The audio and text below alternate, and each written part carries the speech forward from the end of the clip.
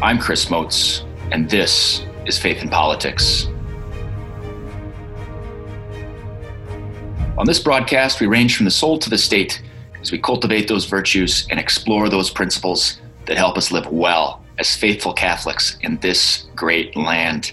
2020 has been quite the year. A lot going on, a lot of shakeups in kind of various things. We've got the coronavirus pandemic. We've got this really big presidential election.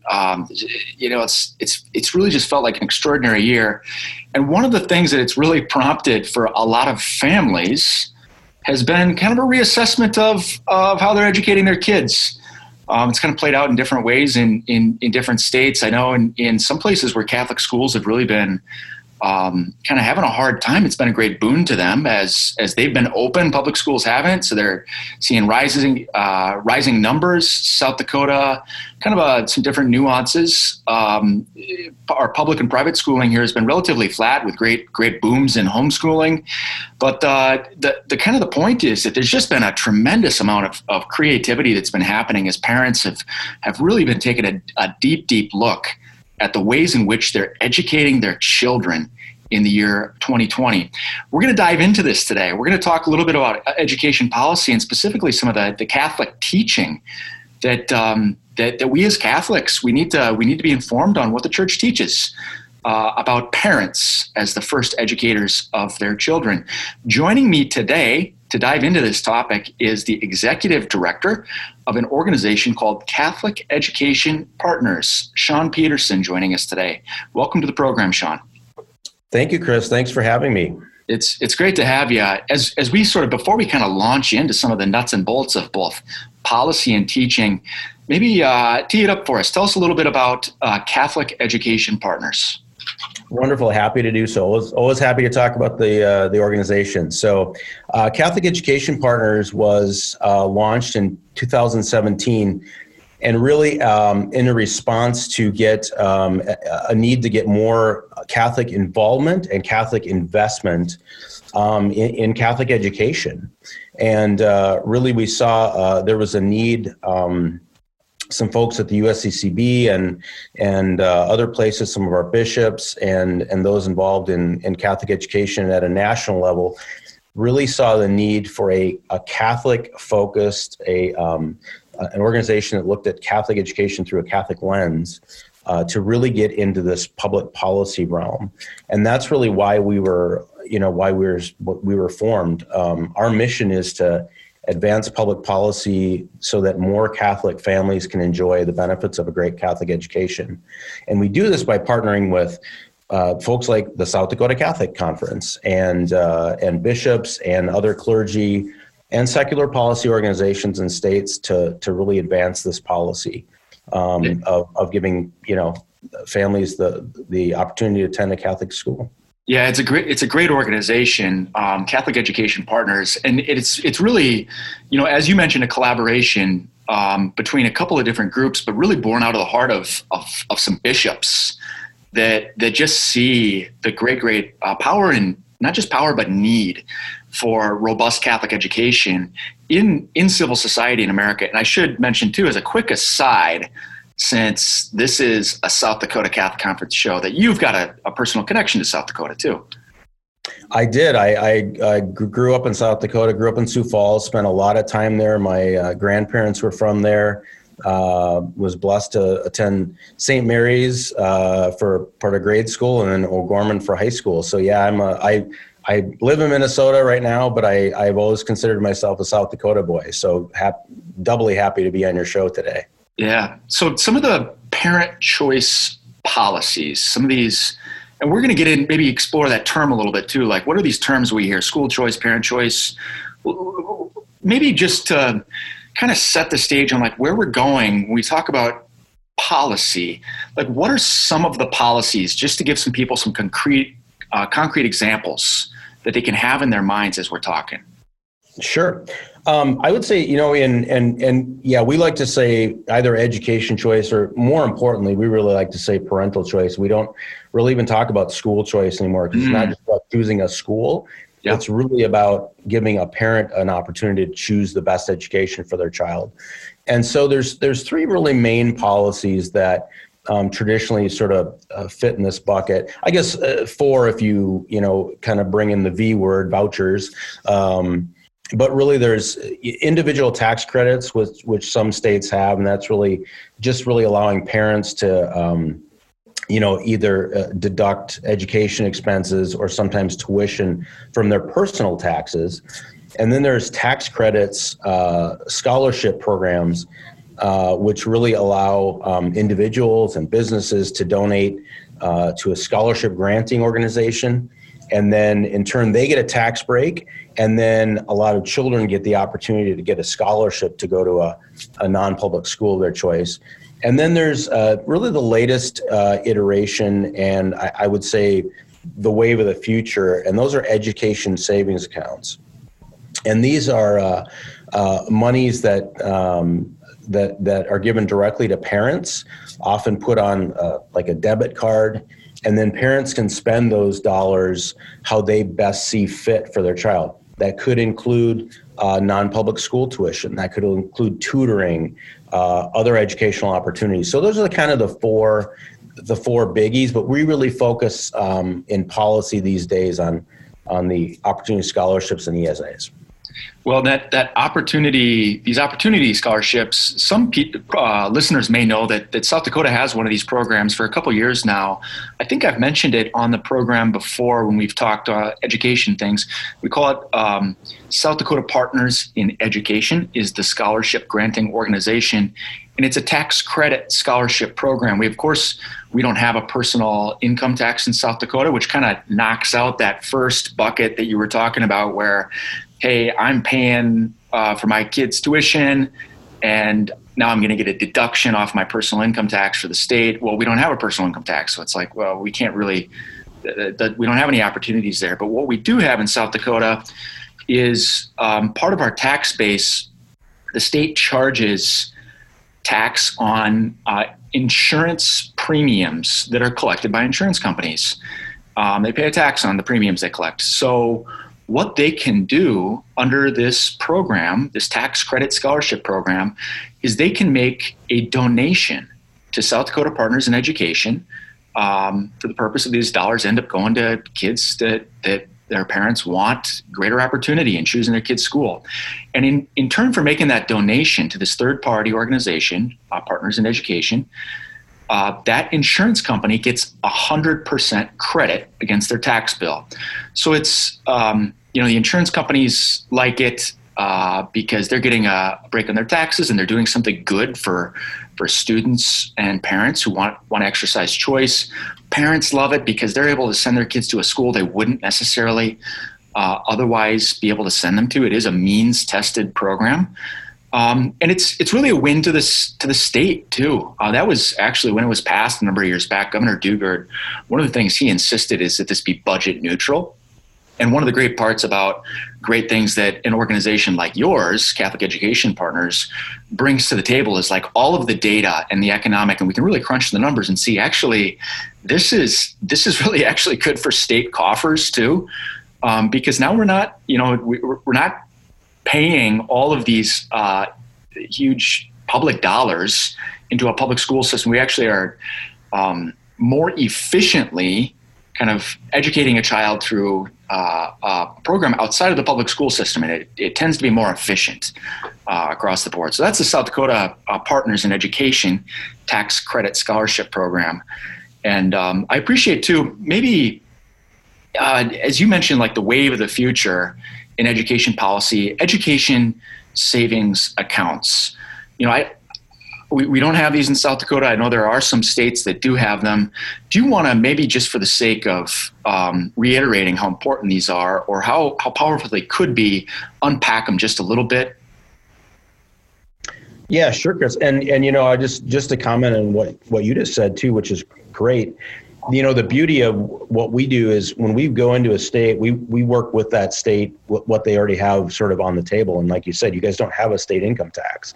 And so, there's different opportunities in different states. The beauty of an ESA is, you don't, it pretty much, any state really could do an ESA. And so really the beauty of these are, again, these are, they're public dollars, and they're generally some percentage of what, the state average spending on education is. And so they too are generally a cost savings to the state, certainly budget neutral, but usually a savings. So a parent at a certain income level, and you can design the bill however you want, would be able to, apply for an education savings account. That money would be put into an account for that child, and then that parent would have a debit card. And there's a whole list of, different states have different things that it can be spent on. But I think, as I mentioned, anywhere from non-public school tuition, if a child needs tutoring, if you have a special needs child that has, special education requirements, you could use it to fund that, to augment that. You can use it on educational equipment, perhaps a laptop or something like that, internet, all kinds of things. And the beauty is, it's not just one thing. Like, you don't have to just pick, well, I'm gonna spend my money on tuition. It could be a variety of things. It could be, I'm going to spend $4,000 for non-public school tuition. My child also needs some tutoring. Maybe there's some other educational expenses that I want for my child. So it really gives the parent a huge amount of freedom. And I think, as you mentioned at the beginning of the show, with COVID, parents are thinking differently about education than they did last year and 2 years ago. And they're really seeing, even with going, the hybrid model, they're seeing that you can do different things, that education doesn't have to be this, traditional factory model where I send my kid in this door and they come out on the assembly line on the other end. So, and then the real bonus to ESAs as well, you can design them, and they are in many states. If you have money left over, if you've been a good steward of that money as a parent, you can actually use that money for college or for vocational training once that child is done with 12th grade. So there's some really beautiful, things with these programs. Well, and that's really a great segue to our I want to transition now into principles, because obviously there's just a ton of creativity that's being exercised, in all sorts of states, in all sorts of families. People are just sort of thinking about education in new ways, which is really exciting and important. And one of the things that I think is really important when we start thinking creatively is like, okay, what are the principles that are sort of grounding us as we're exploring new ways of doing things? So, and some people have maybe been listening to these first, 12 or so minutes here and thinking like, well, aren't these people just sort of looking for, more tuition dollars for their Catholic schools? Isn't this really just sort of a self-interested kind of thing? And the answer is like, no, we've got the teaching of the church here that we can look to, and look to these great human goods that we could even describe them as common goods. So Sean, what are some of the important principles of Catholic teaching that we need to know here? Well, there's the beauty of the church and our faith is that we do have, we have an embarrassment of riches when it comes to writings and when it comes to, things to really back up our principles. These aren't just, things that we invent as we go along and need some justification for some policy. Like these are, age-old doctrines. So, one of the most important doctrines was set out in 1965 during Vatican II, and that's the Declaration on Christian Education, or in Latin, Brevissimum Educationis. And this really rededicated Catholic church doctrine and teaching, and really consolidated to say that, parents, as you mentioned, parents are the primary educators of their children. And in that, they have the right and the duty. Always in Catholic teaching, there's always, there's a right and then a duty, a responsibility on the part of the person to choose the education that is best for their child. But the other half of that is then the public power, the government, then has the duty and the responsibility to make sure that that parent can make that decision, can choose that education. And that sometimes that is by not interfering with the parent's right to choose that education. And then it's also, though, supporting that through the public purse and by public means. And so that really is the essence of Catholic social teaching. And when we talk about sort of public education, I always say really, public education is the education of the public. It's not a system, a particular you have to use this model, right. Especially because Catholic schools outdate the common school, the public school, right. By decades in the United States. So so we really do have a wealth of knowledge. The Catechism talks about this well. It really mirrors it. If I could, that parents have the right to choose a school for them which corresponds to their own personal convictions, and that this right is fundamental. I mean, a fundamental right for Catholics to be able to, and all parents, to choose the best education for their child. So would it be fair to say, kind of just building off of these principles, that this is important not just for Catholic school families, but we could also kind of include homeschool families, or even an increasing number of folks that are kind of wanting to build hybrid models where they've got a local school system, be it Catholic, be it public, that there are opportunities. I'm going to homeschool, but my kid's really interested in sports or drama or debate, or my kid needs an upper level calculus. There are these opportunities for kind of hybriding things. Is it fair to say that these principles are empowering for all these sorts of different families? Oh, of course. We'd always, we'd love for there to always be a great Catholic school for a family to choose, and we'd love them to choose that. But yeah, obviously that's not always logistically the case, especially in some rural parts of our nation, that there may not be a great Catholic school available. So yeah, absolutely, that right extends to all parents, and that's no matter what sort of education you pick for your child. You have to pick the education that fits your child best. And again, your child might have, different learning needs.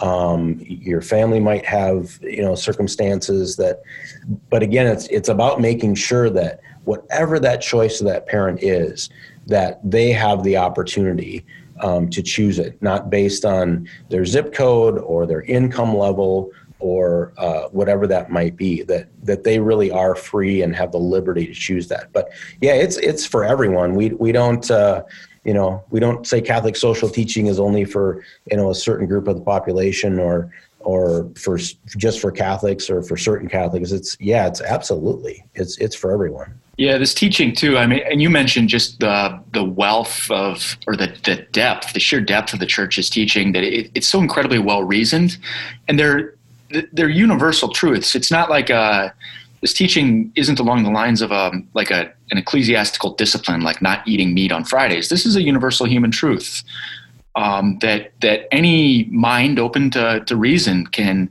kind of walk through and perceive. So one of the things that you mentioned, Sean, was just like public funding, and I think this comes up as a sticking point for people that maybe have never explored the teaching of the Church before, as we sort of kind of perceive this like huge wall between church and state, and we kind of, it's like we have this scary image in our mind of like it's this huge wall with barbed wire at the top, and never the two shall meet. But what does the teaching mean for the relationship of Catholic schools to the government, to public funding?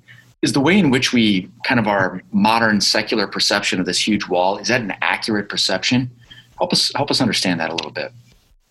Well, I mean, I think it's certainly a perception. I would disagree that it's always accurate. One thing when we go into a state or work with the diocese or bishops or Catholic conference, one thing we always make sure of is that that we design legislation so that Yeah, you have to follow certain rules. I mean, there's safety, health and safety rules and things like that. Yeah, the government should absolutely be able to say, you have to have fire alarms and you have to have tornado drills and you have to have a safe building and some of these things. But that's really where that sort of ends with this relationship between the government sort of imposing things, let's say on a Catholic school in exchange for money. That would somehow impede the school from operating as truly Catholic. So there's definitely a relationship and a responsibility we have as Catholics, as good citizens, to follow regulations and laws, but they can't be to a point where those dollars bring with it regulations that we can't live out our faith in our school.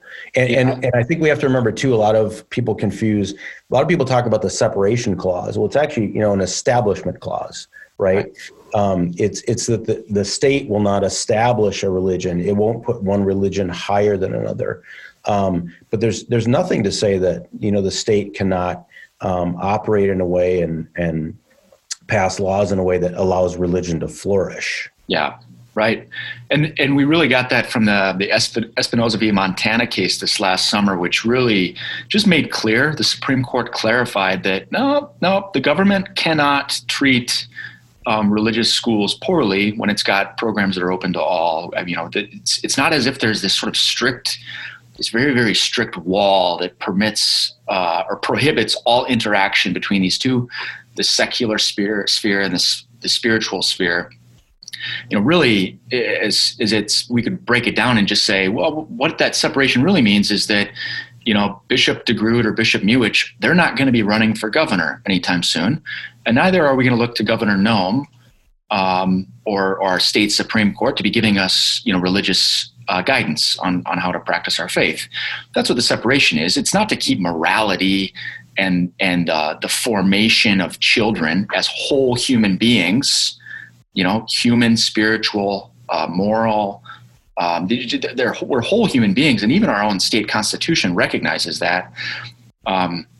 You mentioned that, what was called the common school, the kind of the first public schools in America, common schools that anybody could go to. That our Catholic schools predate these by many, many years. There's no right to a public education in our federal constitution, typically been the reserve of states. In South Dakota, we do have a provision in our constitution that says that every child shall be afforded a free education. And the real kicker, the really interesting, fascinating part is why. And the Constitution spells it out because our republican form of government depends upon both a moral and intelligent people. In order to govern ourselves in sort of this disciplined liberty, we have to be good.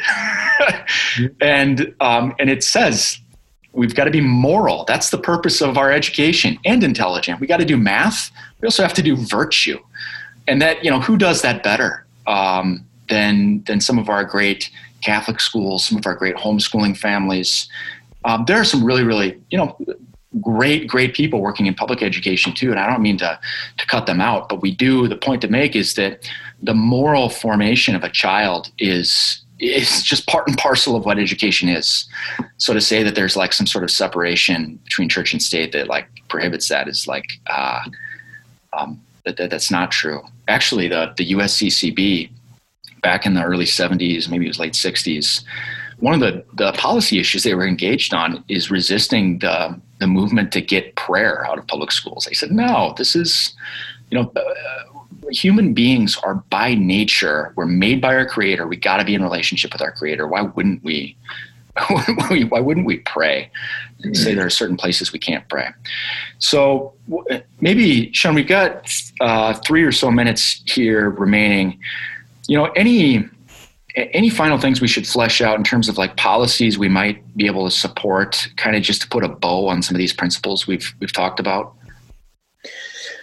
Yeah, Chris, and I think, I definitely, I think any of these policies, align with, both our faith and with the public good, the common good. So yeah, I think, expanding, would love to see an expansion of your tax credit policy in South Dakota. I think that'd be great to get more kids, more families, to enjoy the benefits of great Catholic education, or whatever education they pick. Our Protestant brothers and sisters run schools too. And, and we want those families and parents to have that choice. Would love to, ESAs, like I said, are kind of the wave of the future, and they're expanding. They're really, sort of the full menu of school choice, really giving parents the opportunity, wherever they live, to choose. It might be an online program, maybe that someone in rural South Dakota could participate in an online Catholic school, or things like this. And I think, just a quick thing, I think too, Catholics sometimes are reluctant to get involved in these issues, to get involved in public policy. They sort of have been, I think, historically sort of, misunderstood that as citizens, as Catholic citizens, we shouldn't get involved in these things. But we are called to. Pope Francis says a good Catholic meddles in politics, and that doesn't mean the nitty gritty backroom kind of dirty view that people have. That means really, as a good American citizen, you should get involved in important things. Historically, we have the civil rights issue. Catholics were at the forefront. Yeah. Advocating for the poor, advocating for the environment. School choice is no different, and except for it's even more personal because it involves our children, and educating that next generation of Catholics. So that's really important that South Dakota citizens get involved in this issue and support the conference and help advocate on their behalf. Amen. Yeah, I'm totally with you there. If people want to find out more about Catholic Education Partners, where can they go? Absolutely. They can go to our website, and it's www.catholicedpartners.org. Great. CatholicEdPartners.org. It was so great to have you on the program, Sean, and I hope we can do this again. Who knows, maybe if something comes up during the legislative session, we can connect again, and you can kind of help us unpack it on another program. But thanks for joining us today. Wonderful, Chris. Thanks for having me, and it was a pleasure. And thank you, dear listeners, for tuning in. Love listener feedback. If you like this program, if you didn't, if you've got ideas on like next shows, reach out. You can go to sdcatholicconference.org, click contact us. Love to hear from you. Until next time, live well.